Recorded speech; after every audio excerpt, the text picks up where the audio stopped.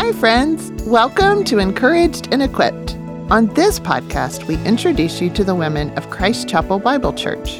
We love being encouraged to live out our faith in Jesus by hearing the stories of women in our church community.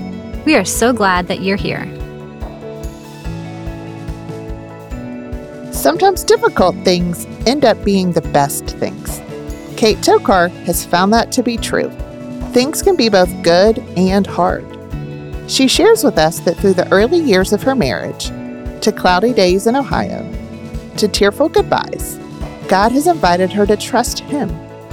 Kate has fought to say yes and has found a hope in God that changes everything. Here is Kate and Misty's conversation.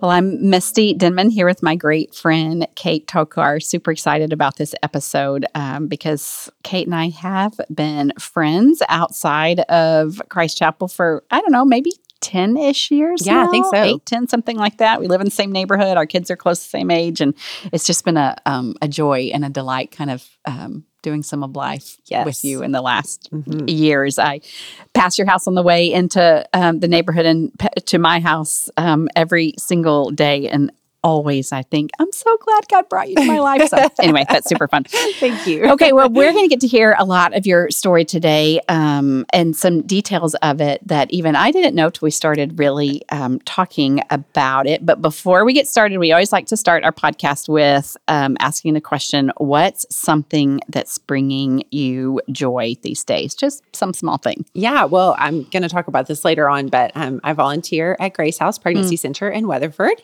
and it brings me joy every time I go. And it's just, it's just such a rewarding place to get to. I call it my work, but it's really volunteer. It's work. But I love it. And, there's just so many things that you directly see God do each day that changes people's lives. People coming to know Christ, babies being saved, and moms being provided for that couldn't have, probably provided for their kids in that way. And so it's just such a joy all day long to see the new and next thing that God's going to do. I mean, it brings me joy all the time. Yeah. What a neat thing. Yes. And we are going to talk about how you have some space in your life for that Yes. now, time-wise and whatever. So that's great. Mine is so much less spiritual than that. And that's totally okay. Yes, because I know you have those too. But this summer, I have discovered this fun combination of using either frozen or fresh fruit in my bubbly sparkling water. Ooh, yeah. And then even those syrup pumps that Yes.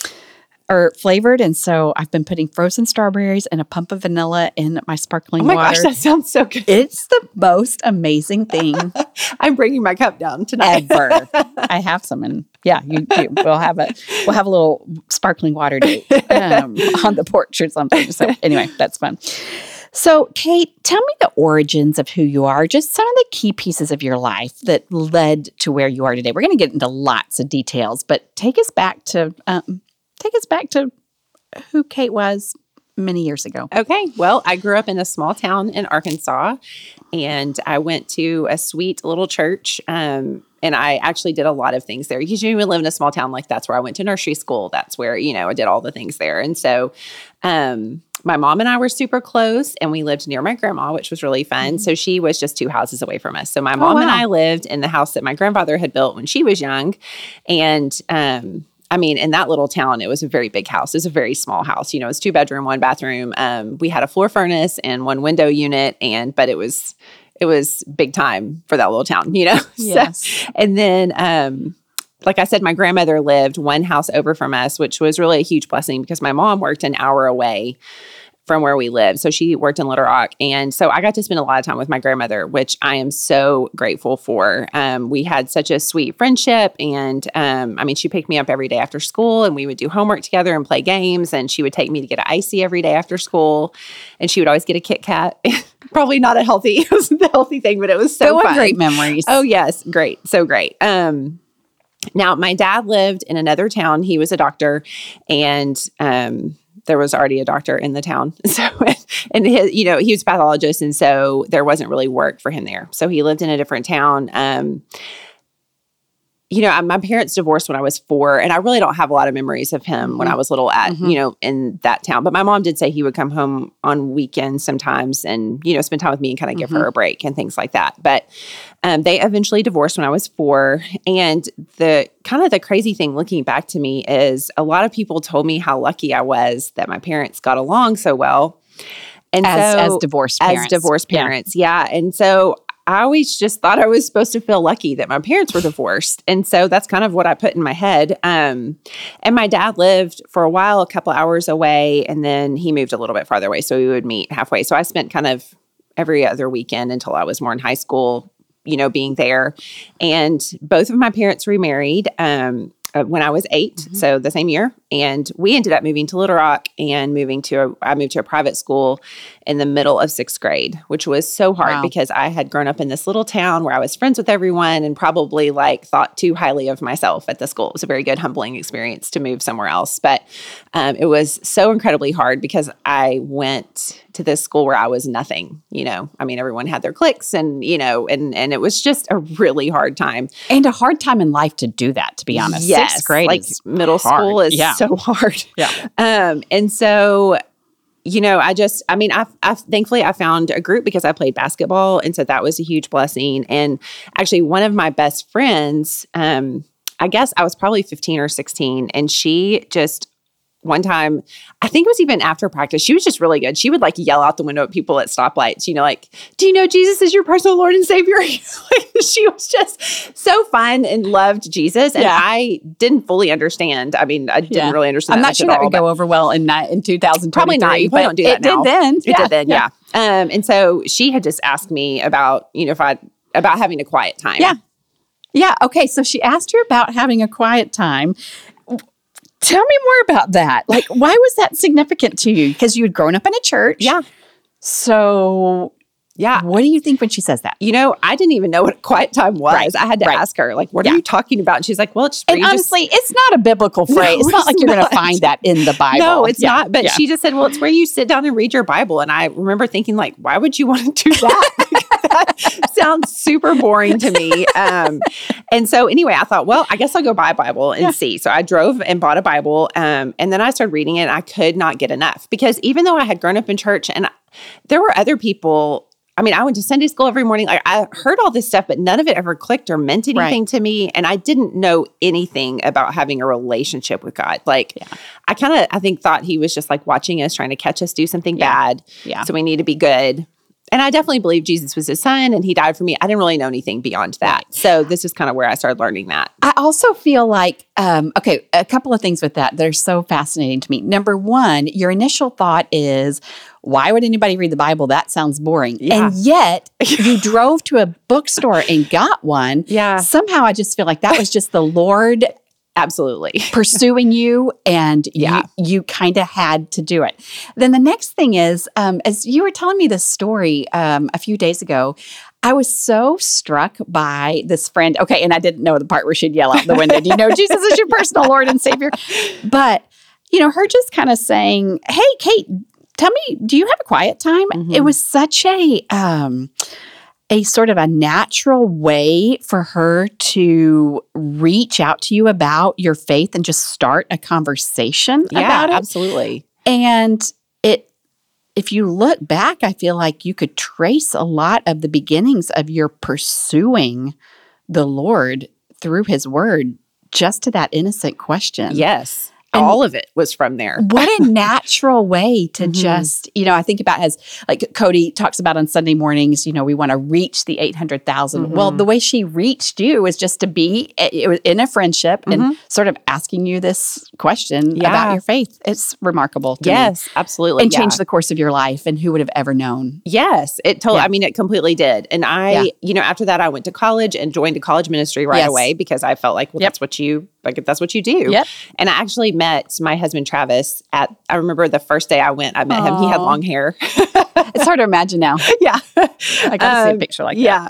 And then we were friends for a long time. Then we dated and got married right before my senior year of college. And he had just graduated, so he was starting a master's program. And, it was so fun to be married in college. Yes. All of our friends were either had just gotten out or were in college. And, I was really under the assumption that life was just so fun and just pretty much always full of joy. That's really what I thought. Yeah. And I expected it to continue that way. Right. And also, I expected too much of Travis in our marriage. It was for sure my source of joy. Yeah. Yeah. So I would, I remember those early days we also got married young, right out of college. And there was something special about those early days where you're still kind of in that college, I don't know if bubble's the right word, but just that kind of protected environment. And there's not a lot of the real life stuff coming at you yet and whatever. But I do have like a little taste of the foreshadowing there where, you say, I maybe expected too much out of your marriage. So will you just talk more about those early years, what it looked like? What did it look like for you to expect too much of Travis in your marriage? And what'd you learn from that? Yeah. Well, I really expected that we would just get along and have fun all the time.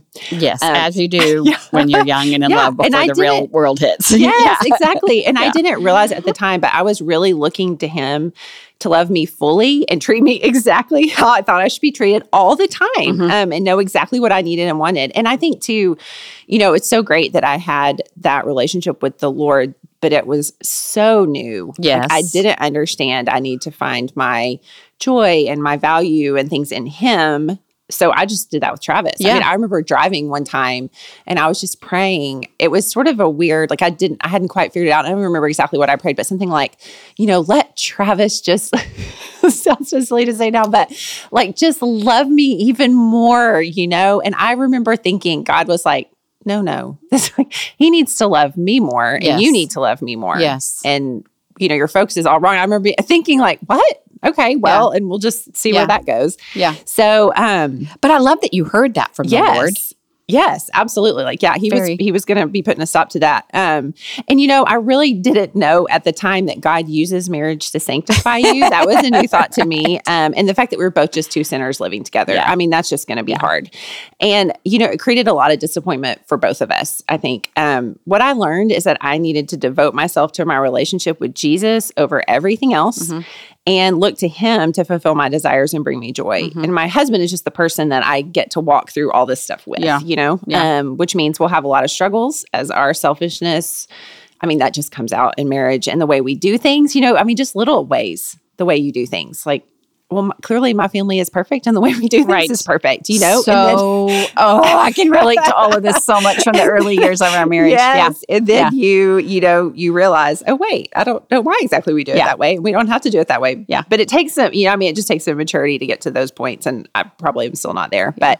But I think too, you just have to grow and to learn. And again, I'm still not there, learning to grow, to love each other the way that God intends for us to do that. Yep. So. I know this is not the main part of your story, but I cannot help but camp here just a little bit because I feel so much like the whole, I don't know if using the word wedding industry feels too something or other, but I just feel like in that period of maybe dating and engagement, whether you do that early or later, you it's super easy to get wrapped up in the wedding and the idea of what marriage is, the kind of fairy tale image of it, and totally forget that it is just two sinners that God joins together that you're walking alongside. Yes. Clearly we know that from having lived with families or roommates sometime or whatever. I don't know why we expect something different from our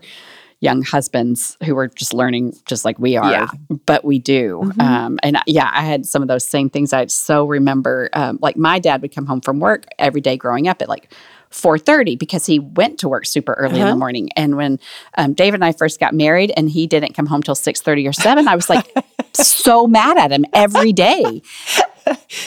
That doesn't make any sense. Yeah. But anyway, just all of you just don't realize. You don't. Every bit of it makes so much sense what you're saying. Yeah. But I love that was, that was also early in your walk with God. And so that was maybe your first your first inkling of, oh, this isn't really about me. This is really about the Lord and pursuing the love of the Lord over the love of anything or any person. Mm-hmm. Yeah. Yeah, absolutely. Really interesting. Okay, so you've said that you've had these years of kind of moving from feeling like your hope, your joy, your happiness were dependent on a relationship with your husband or your circumstances to your hope and joy. It sounds like you're saying you've learned that needs to be more centered on the Lord. Tell me what that process looked like. How did you kind of get from point A to point B, or how are you getting there even still? Mm-hmm. Yeah. So, I mean, at this point, that was still a very new idea. Yeah. And, it's just where you realize, like, this is hard and I don't really know what to make of it. And, of course, we did have a couple of other friends that were married, but, I mean, you just sort of, nobody knew, and You're then all young and dumb together. Yeah, we're all young and dumb together. And then we had a baby first out of all of our friends. And so we both had done graduate programs. He was finishing, he had started his first year of the PhD program, and I had finished my graduate program, and then we had Olivia. So that September after I had graduated in May. And I very easily transitioned into being a mom. I always had wanted to be a mom, and I left kids, and, it was so easy for me to move right into that. But I mean, we definitely we still didn't have our marriage figured out, and we were both so immature, and we had no clue what we were doing. And our marriage was really hard. And, anytime you have a baby, you can't just pick up and go do things with all your friends. So it was hard from our friends' perspective that we just ditched them. It's hard for Travis's perspective to understand how we can't, like you finally get out the door and then you have to change their diaper again. And then it's time to eat again. And then they've dirtied a diaper. It's just it's just hard to do anything. And of course, she never slept. And so I was so tired. And it was really hard. Yeah. And I would say that season stretched on for several years. Oh, yeah. And it definitely, and honestly, I was really confused during it because I was like, aren't we supposed to just be a happy family? Like, I don't understand. Again, the fairy tale, right? Yes, that vision you had in your head of this is what a cute young family looks like. Yes, absolutely. And we did not communicate well. I mean, I didn't ask for help. I just expected him to know what needed to be done. And, he was in his own hard world of the PhD program. And I mean, it was hard. And it was, again, I feel like it was still some more steps of trying to find my hope in God and not in Travis. Yeah. Yeah, definitely. And so you moved to Ohio. Yeah, so from there, that was his first. Yeah, that was his first job. So we moved to Ohio with the baby. So at this point, Olivia was 3. We had Annika. She was 6 months old at that point. Okay. And I've talked about this before in another podcast episode, so I'll try not to hit on all the same things. But, we didn't know anyone. It was cloudy every day and cold every day until May. I remember we got snow, I think, on sometime late in April, and it was just so depressing to me. Well, for a girl from the South, we both are, that's just a whole nother world. Oh, it totally was. Yeah. And everyone went inside. It wasn't like, let's all go play in the snow. It was like everyone disappears. And it was just, our family were 2 flights away. It was super lonely. And I had no idea how long we were going to be there. And all I wanted to do was move back to Arkansas. I cannot tell you how many schemes I came up with. My whole, everything was like, okay, maybe we could do this. Maybe you could work long distance. Maybe you could fly back and forth. I mean, I came up with so many things trying to figure out. And actually a job did come available. And it was not at the university he had gone to, which is where he would have preferred to have gone, but it was small. And, the crazy thing is, God, even in the midst of that desperately wanting to get back, we both felt like it was a terrible decision. And it would have been because that person ended up losing their job a few years later because there wasn't funding. And so that would have been us. We would have been living in Arkansas with no job, you know? Right, which also was not going to be fun. No, that wouldn't have been good either. Yeah. So, but, I think this is really when my picture of life started falling apart because things got hard. I no longer had fun and friends to cushion that. Yes. You know what I mean? Because even though before things were hard, we could still go do things with friends. Occasionally, or have them over or whatever. And it kind of provided a cushion that just helps you sort of ignore those things, And I started going to counseling to deal with some of the things that happened to me when I was young. And I realized, I remember going in the first day and I was like, my parents are divorced, but just, it's not an issue for me. And the next time I went back, I was crying and I was like, okay, it's an issue. Yeah. And I realized it was pretty impactful on my life.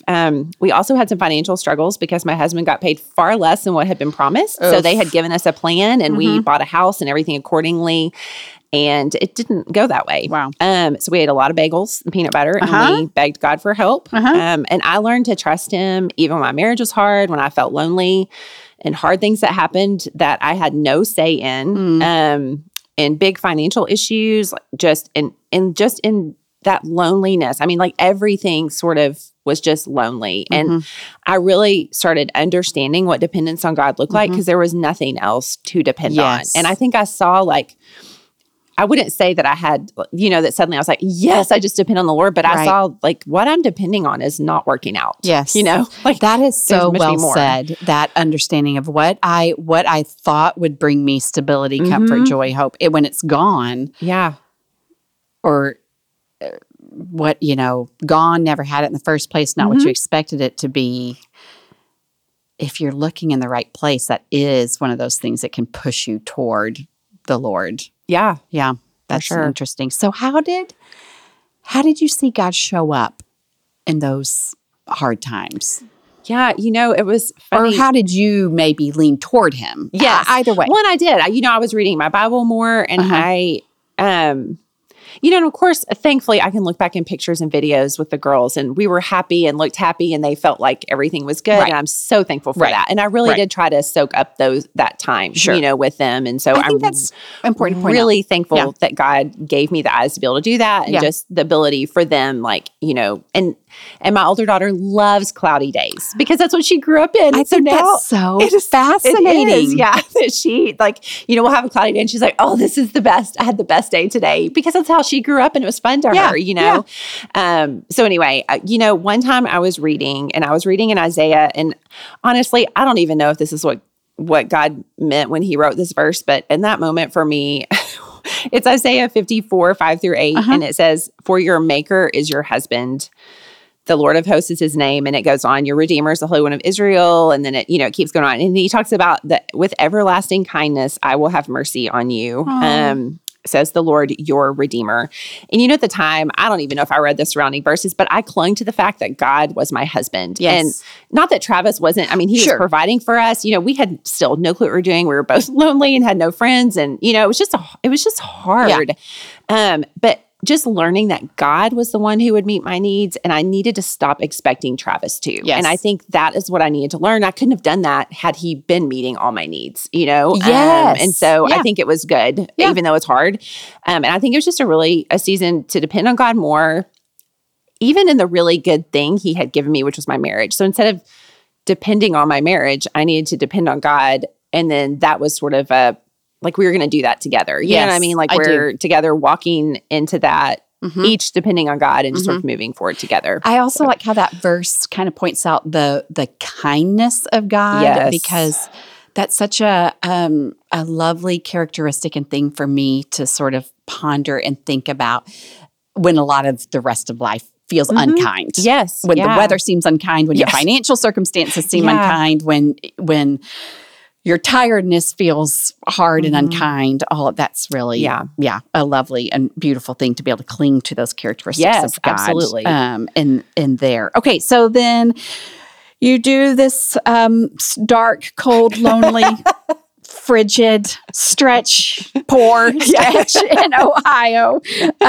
What happened after that? Yeah, so after 3 years, Travis got a job offer at TCU, and so I cannot explain to you my excitement for getting to move back to the South. I was just thrilled. I had never even been to Fort Worth, but I didn't matter. It wasn't going to be snowing in April. That's right. Yeah. And just back to where you can say something to someone in the grocery store and they don't look at you like you're an idiot. Like, why are you talking to me? Just like things that felt normal and welcoming and home to me. If you're from Ohio, we love you so much. We do. And I'm sure you're very kind. You're amazing. There are some cultural differences. Yeah. And, and I've talked to people who are from Ohio and they said, yes, it's just so different. And for them who have moved here, it was very odd to get used to when you leave a store saying, thanks for coming in. And you don't just ignore them and walk out. You're like, oh, thanks, and just, those kind of things. It's just not the way it is there. Yeah. And so, anyway, he moved here in July to start his work, and the girls and I stayed. So at that time they were 3 and 5 and we stayed to sell our house. And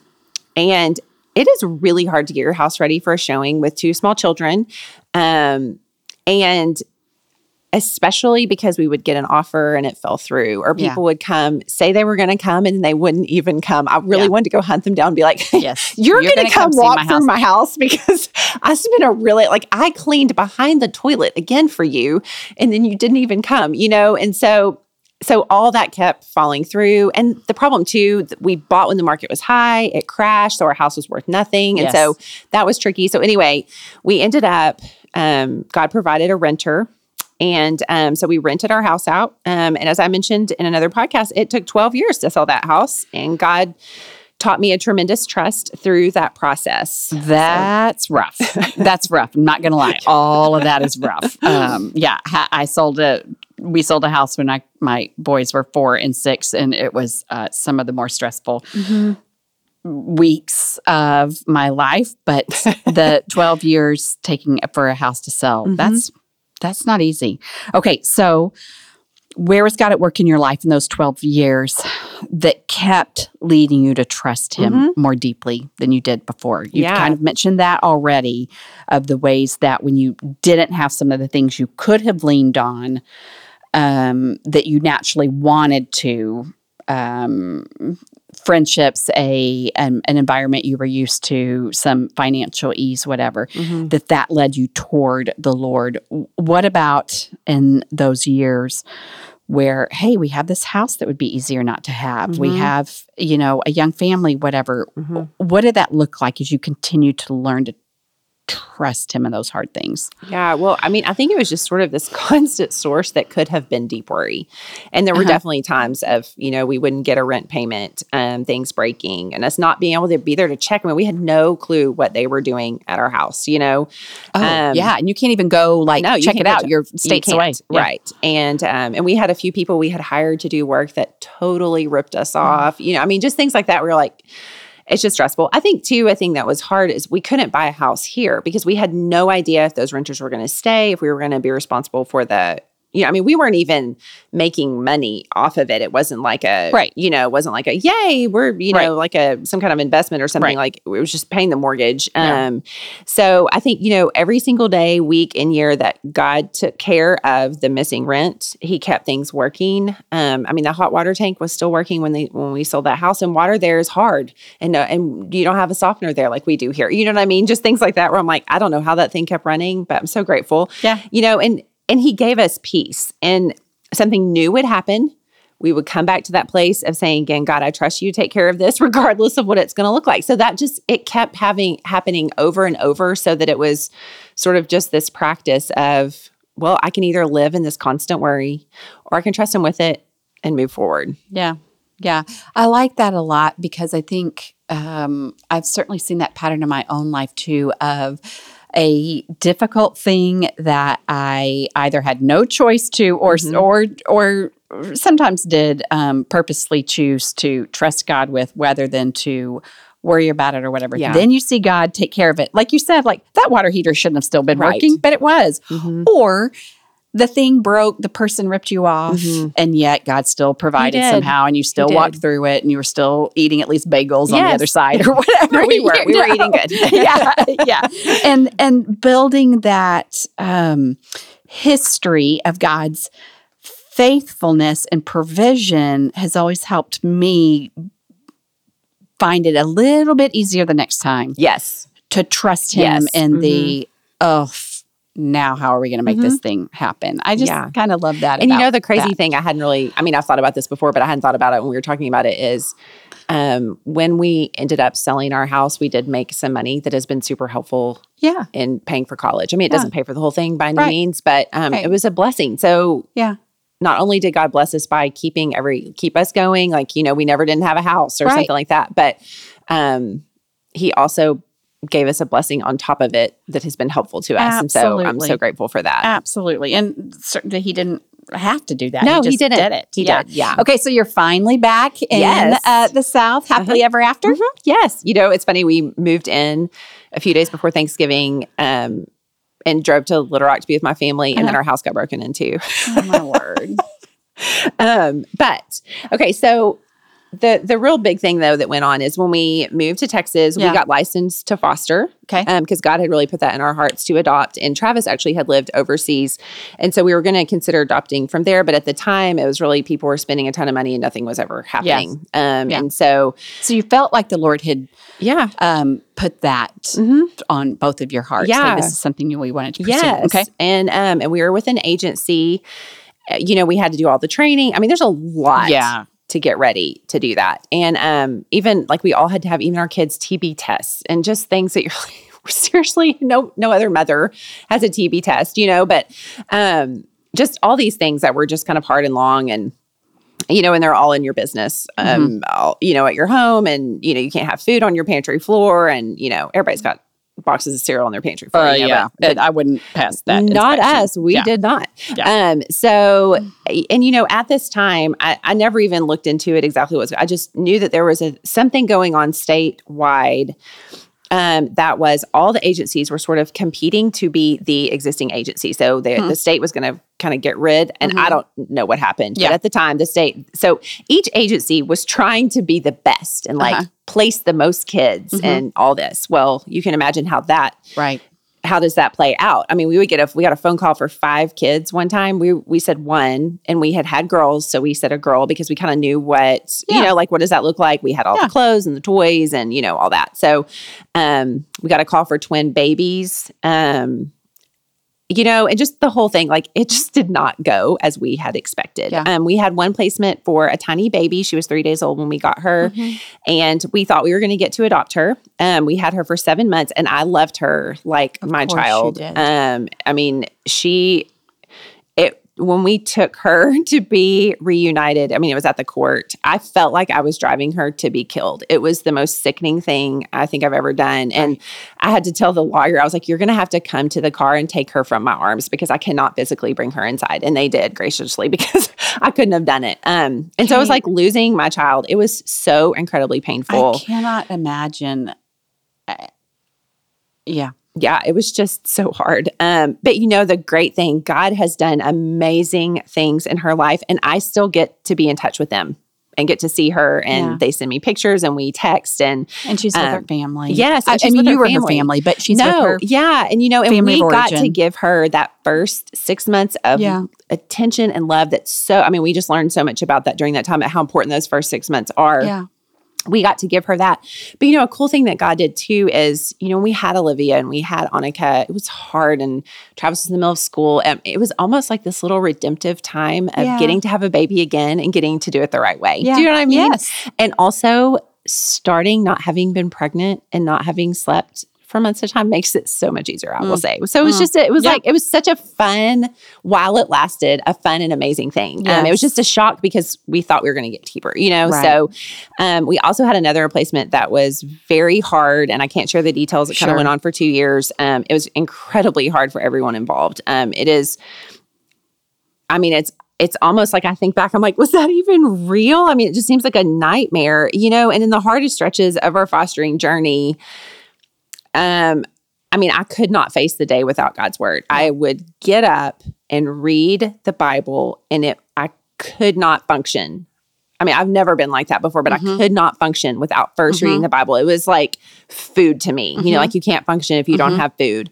And a lot of days I would literally go, the further we got in, minute by minute, begging God to help me and trying to find peace. And it often looked like I would go stand in the garage for a minute by myself, take a deep breath and say, God, I trust you with this. And I refuse to walk forward. Of course, the situation is still hard. I'm not going to walk forward and worry. I'm not going to walk forward. Like I've got to deal with this with you. I cannot do anything else until I do it. And I really got into a pattern of doing that. And now I think that pattern has carried over because when I feel it, sometimes I'm like, excuse me, just a minute. Like I'm going to go back to my bathroom and I just go back there and take a minute and no, I'm not going further until we work this out.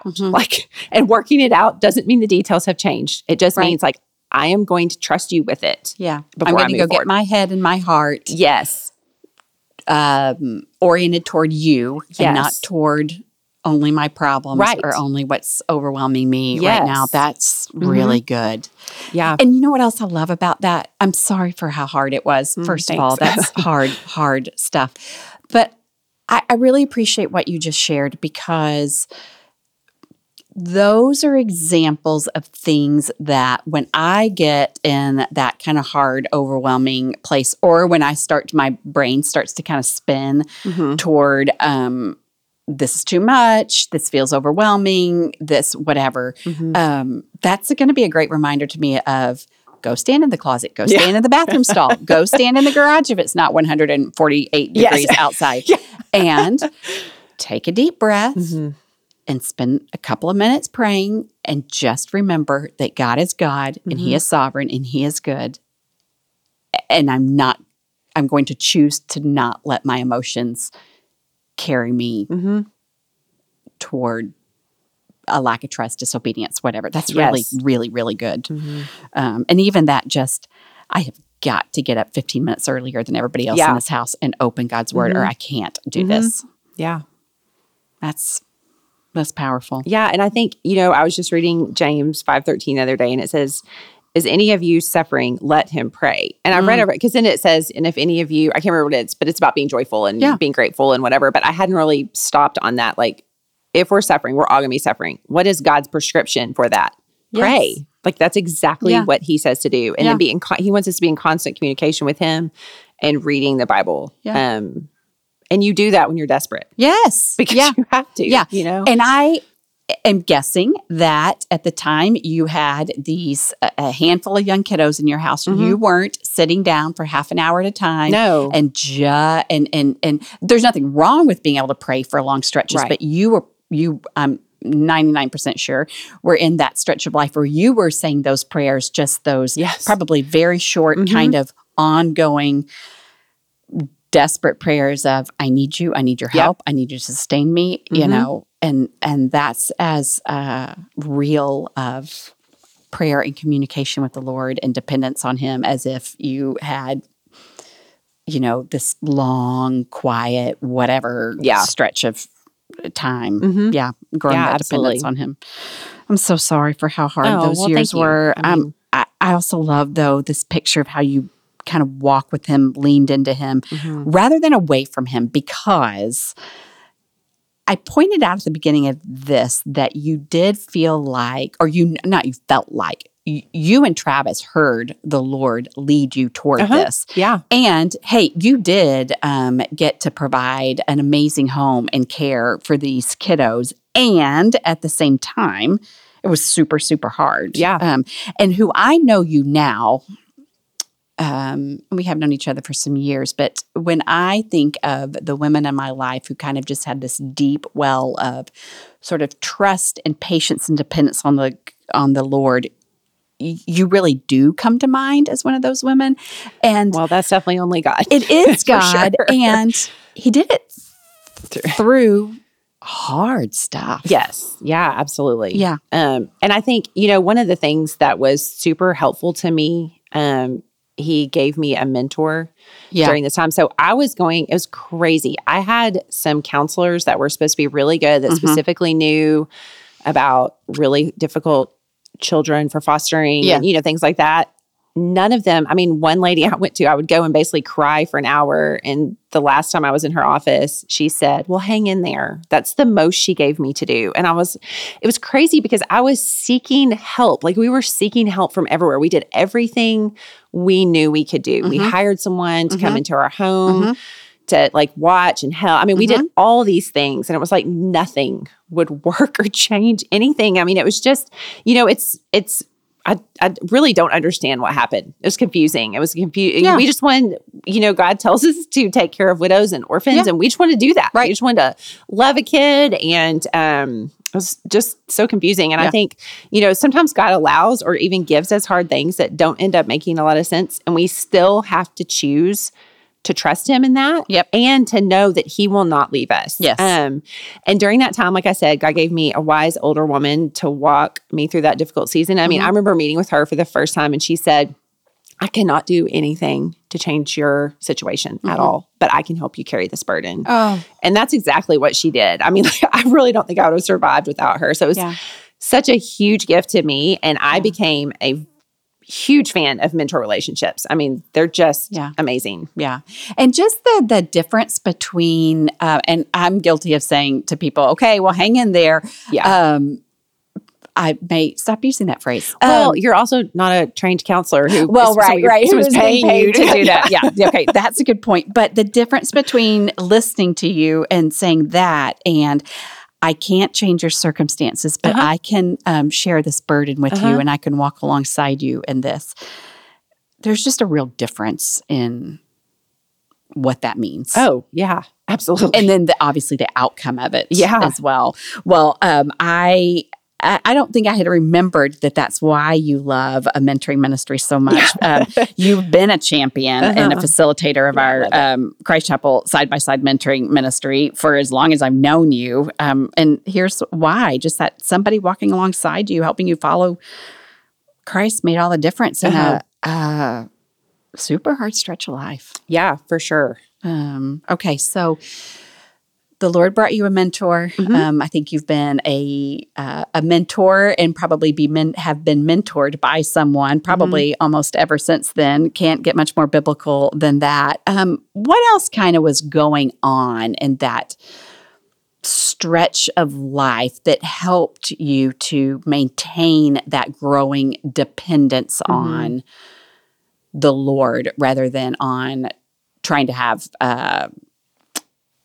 or hoping in the circumstances in your life? Yeah. Well, about that time, we started going to Christ Chapel, and I started going to Women in the Word. And that was life-changing for me. I had done a ton of book-type studies, like Beth Moore and things like that. But studying the Word in depth with a room full of women, like where you are doing the studying yourself. You're not reading what someone else studied, not reading what God told them. You are hearing from God through His Word. And I just love it so much. I mean, it is really life-changing, and it grew me in my understanding of God's Word so much better. It really helped me to piece together this big picture of the Bible, kind of what was going on. Because I still, I mean, even though I did the college ministry, but I mean, college ministry is sort of limited in what you can do, what you can learn. Then we got married, and then, I mean, I still was. Yeah. I mean, I think it takes our whole lives for us to get a big picture, but and in some ways, I think you were in survival mode for some of those absolutely. years. Yes, for sure. Yeah.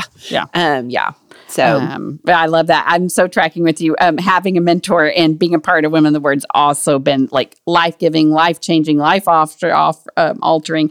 There's sort of still non-negotiables in my life for all of those reasons. So, I'm totally there with you. Tell me about homeschooling your girls. Yeah. I love your girls so much. Like I said at the beginning, we live in the same neighborhood. I've always delighted in them. They've been in my home a lot. They're good ones. So just tell me what it was like. Well, we started that piece of your life. Yeah. Well, we started in Ohio and continued on throughout all of high school. And it was such a gift to be able to teach our girls and learn right along with them. And I had never planned to do that. That's just sort of what God I never worked knew out. that. I've always meant to ask you how that happened. We lived, when we lived in Fayetteville, and we lived in a duplex, and our neighbor had 5 kids, and she homeschooled. And I was like, I will never do that. And I totally did it. And, it was really fun, especially living here. And because it's so time efficient, we got to do so many fun things. Like we went to the zoo regularly. We traveled with Travis. They just got to be kids and have fun. And I love that. And this was another area that God really grew me in trusting Him. I mean, it's really hard not to compare what your kids are learning to what other families are doing or what kids are learning in school. It's pretty stressful to be responsible for teaching your children. Are you doing the right curriculum? Have they learned what they need to? Will they be prepared once high school is over for what's coming? Because if you don't homeschool it, a lot of that's really on somebody else. You're just trusting that somebody else is doing it right and hope they're doing it right. I'm sure I've thought about it before, but I'm really kind of just putting that together this very second, that every ounce of your children's education and preparation for their adult life is on you. Falls on you. Yeah. Wow.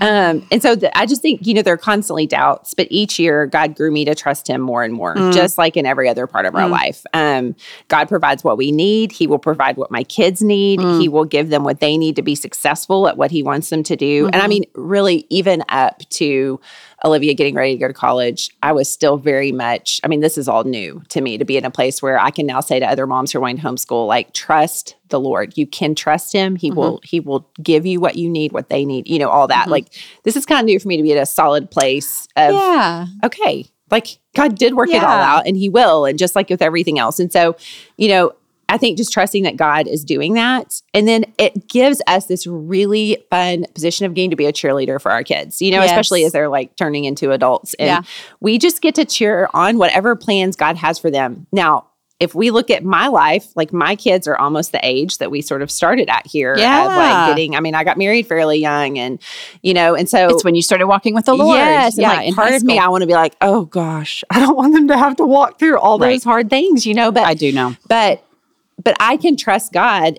as I will be watching them walk through hard things, that he's going to take care of them and be with them and, you know, all that. So, gosh, that's so good. And I just, from having known you these years, can think of things that we prayed together. Oh, yeah. For your girls. I'm going to cough. Hang on just a second.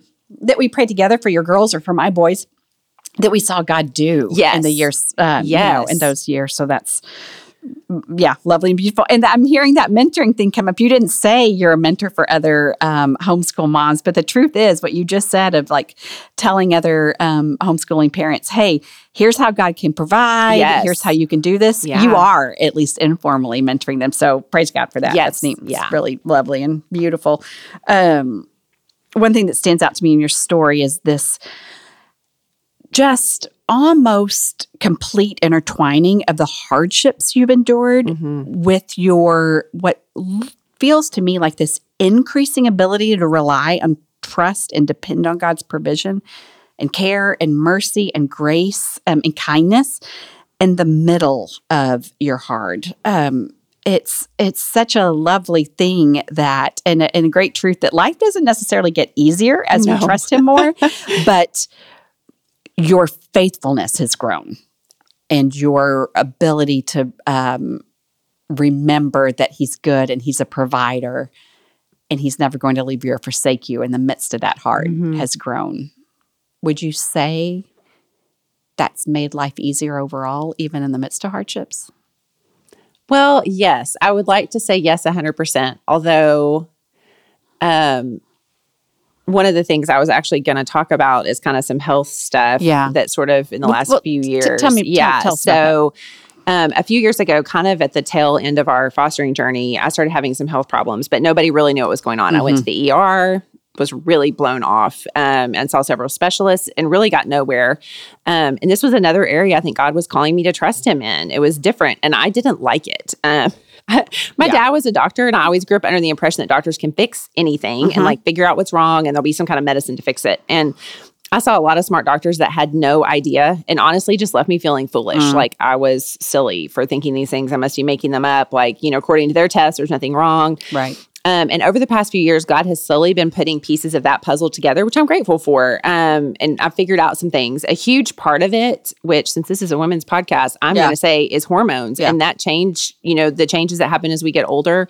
And the doctors that should have helped me with that, because I was at the right ones, totally didn't and actually kept giving me things making it worse. I also found out I have celiac disease, which can also cause sort of symptom-wide, like body-wide symptoms. You know what I mean? And I've watched that happen with you. It's not been easy, Kate. No, I mean, I'm going to say, you may not say this, but I will say this. It's been hard. It has been. Yeah. And you know, I think the hardest part for me though, as sort of things have continued on, I started having anxiety, which was new for me. So even in the really hard seasons for me, my mind, although it was worried, it was never sort of taken over by anxiety. It was horrible. I thought that we had walked through hard seasons before, but to me, this was like next level. It was like, you know, it doesn't really matter what the situation's going on because when your brain is just sort of doing its own thing, it feels so out of control and it doesn't matter how many times you tell yourself God is with you. Right. It doesn't matter how many times you tell yourself like he's faithful and whatever. Like, well, I'm feeling like I'm crazy right now. I mean, like my mind will not, it's just doing its own thing I had no control over. And it was awful. And it gave me so much more sympathy and understanding and compassion for people dealing with anxiety and depression. There's just something so heavy about it that I never understood. So not only do you have hard things going on in life, but your mind's making it a million times harder. Yeah. And I think that's well said. That's a really, I'm sure that's not any kind of clinical definition of it, but that actually helps me understand it so much more. And I've certainly had some anxiety. I've said it on this podcast too, that I've certainly had some anxiety as well. But like, no matter what's going on, your mind makes it a million times harder. Yes. That's a good explanation. Yes, it does, which is so frustrating. But God gave me such a huge gift in this season and connected me with the best counselor ever. She is amazing, and she's had a huge impact on my life. And again, since this was such a different place of trusting God. Like it just keeps, like there's this, oh, wait, you think you've kind of got that? Okay, well, now you've got health stuff. Okay, well, now that you think you've got that figured out, let's add this new level of, mental health stuff. Yes. Physical health. And mental health. And, And, one of the things that's been super helpful to me that I want to share because it was really life-changing is Joni. No, it's Johnny. Yeah. I always call her, say her name wrong. Too. Johnny Erickson Tata. And she has a book called A Place of Healing, has a tree on the front. And I don't want to spoil anything, but basically what I got from it is, even though I want my anxiety and health issues healed, the place I get healing may be in the midst of those things, not with them gone. Yeah. If that makes sense. Yeah. And God has bigger plans that I don't understand, and I may not actually like all that much. Yeah. But it has been super helpful. And I love, she wrote that book. She's if you don't know, she's in a wheelchair and has been since she was 17. But she wrote that book when she was in the middle of a season of extreme pain. Yes. And this was like in 1999, I think, or something. She is still living extreme pain in 2023. Yeah. But getting to walk with her through that instead of like, oh yeah, I suffered and it was hard and now it's all fine. Absolutely. It's totally different. Yes. And so I think that's why it was so helpful. Another one that actually my counselor had recommended was, I think it's Craig Groeschel. I think that's his name. It's called Winning the War in Your Mind. And it looks so cheesy. It is incredible. He basically says that we get into these ways of thinking, like our brains are incredibly efficient and they'll create these kind of shortcuts and pathways. And so when we live in this kind of negative, anxious thinking, we eventually create these shortcuts so that everything goes through that little shortcut and everything becomes something that causes anxiety. And it's been really helpful for me just to have that sort of, okay, I need to guard my thoughts. Just like what God says is true. Like Right. I really do have to guard my thoughts, Yep. And take every thought captive. Yes. And yes. Yeah. And that's easier said than done. I don't mean to say that flippantly. Right. But it is the truth It as is. you walk through it. Those are great. Those are great examples. I particularly love that idea of Joni Erickson Tata writing about healing and hope in the midst of suffering that probably will be lifelong. There may not be a lot of hope for physical restoration for her, and yet your hope and your trust and your dependence are still in the Lord. Yeah, that's like you said, as opposed to okay, we've got a tiny little bow on this now. I was suffering and now it's over, and now I can tell you exactly how to do all of this step by step. Yay! Yeah. Tell me about the role of hope in your life these days. I've recently been studying hope because again, this is all sort of fresh and new, and I had moved. I didn't realize it. I had accidentally sort of moved into this hopeless thinking. Do you think that was interconnected with the anxiety? And, and like I think the health issues, for so long not hearing an answer, like figuring out what's wrong, and I think I just sort of like in the back of my mind, I was like, oh dear, this is not going to get better. I thought it was going to get better. It's not going to get better, and just sort of, and I didn't even know I was doing that. Now I know my eternity is set because I believe in Jesus. I've confessed my sin and He saved me. But I mean, I'll be honest, some days heaven feels really far off, right? And I think He wants us to have hope now too. And one place I read recently was Romans 15, and it was so odd to me to see in verse 4, it says, through endurance, which is, of course, facing hard things, and we still continue on. Yep. So through endurance and encouragement from God's word, we will have hope. So he's basically saying, you're going to have hope because you've endured hard things and you're reading my word. And then, what I really want is for God just to give me hope without having to do those Yeah. things. Yeah. And trust and faith and dependence. And just all the things without having to go through I would like that as well. In 15:5, it calls God the God of endurance and encouragement. And I think that's so interesting because he is the God of the very things he was just talking about us getting. And in 15:13, it says that God is the God of hope and that he wants us to abound in hope. And I definitely have not been abounding in hope. I would say for the majority of my life so far, sort of my underlying thing was like joy. And, even though things are hard, like I still landed on kind of a joyful place. Then things sort of felt next level and hard. And I quickly realized my hope may not have been as sturdy as I thought it was. And I think the foundation is we have to choose to hope in God, not whatever we hope will happen. And that is trusting in him.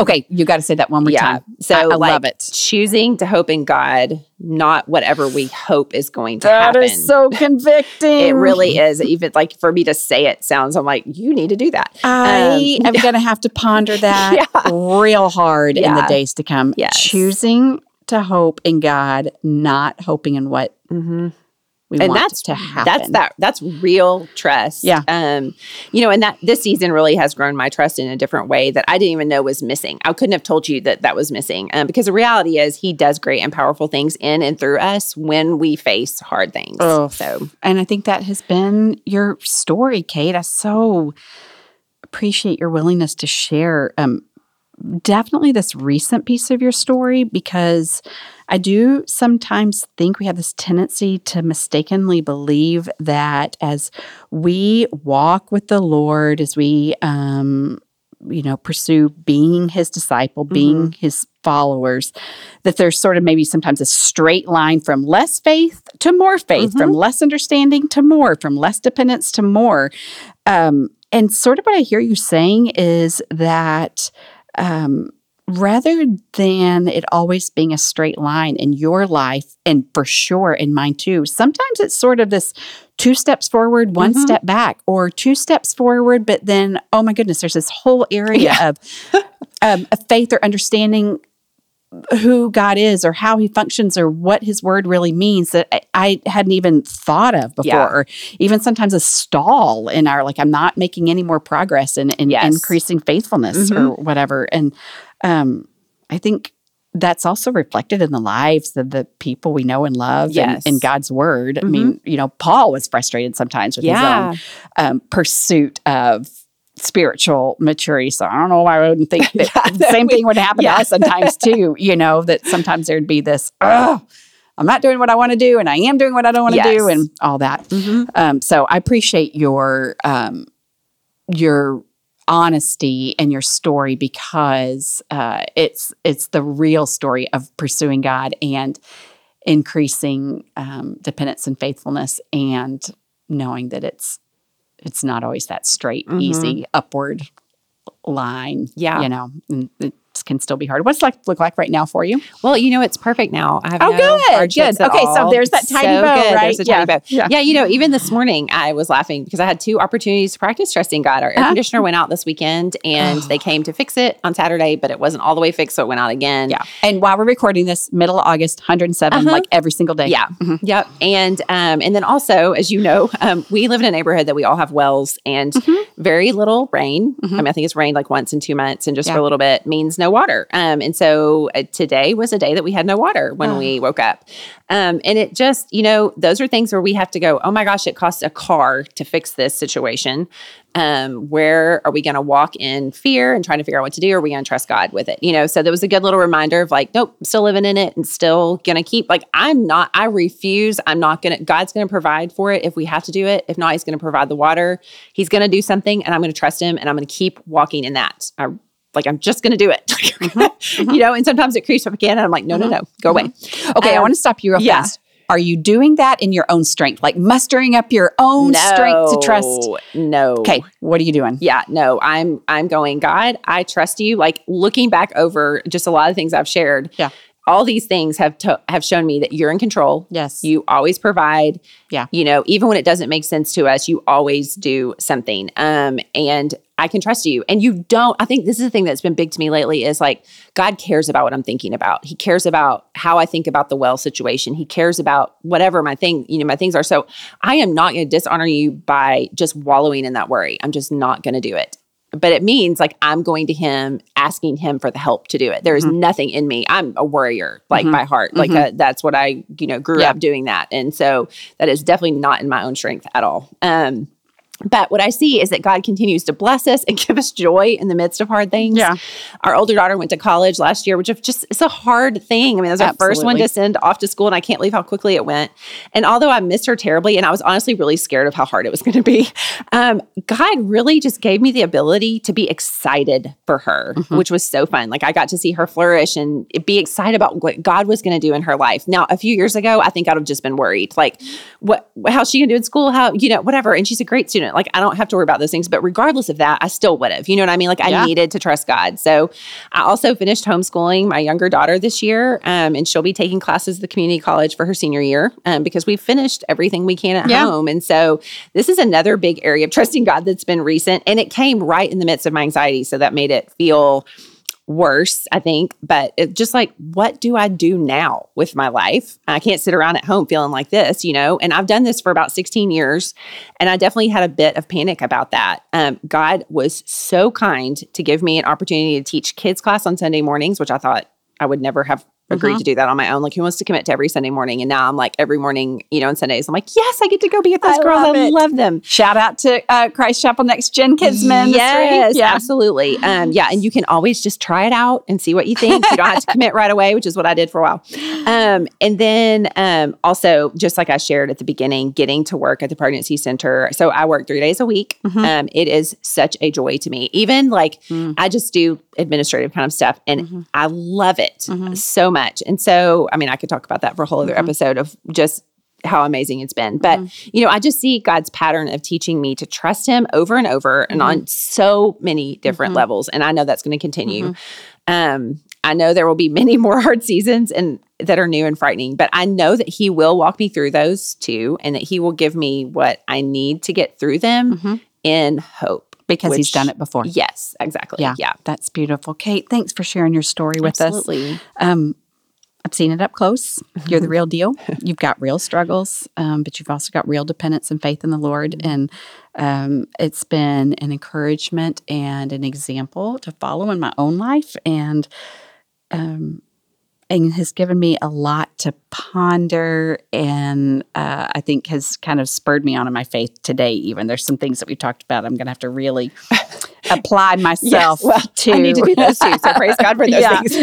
I'm going to pray as we close today. Okay. Lord, you are so good to call us to you, sometimes through the innocent question of friends about whether we're spending time with you.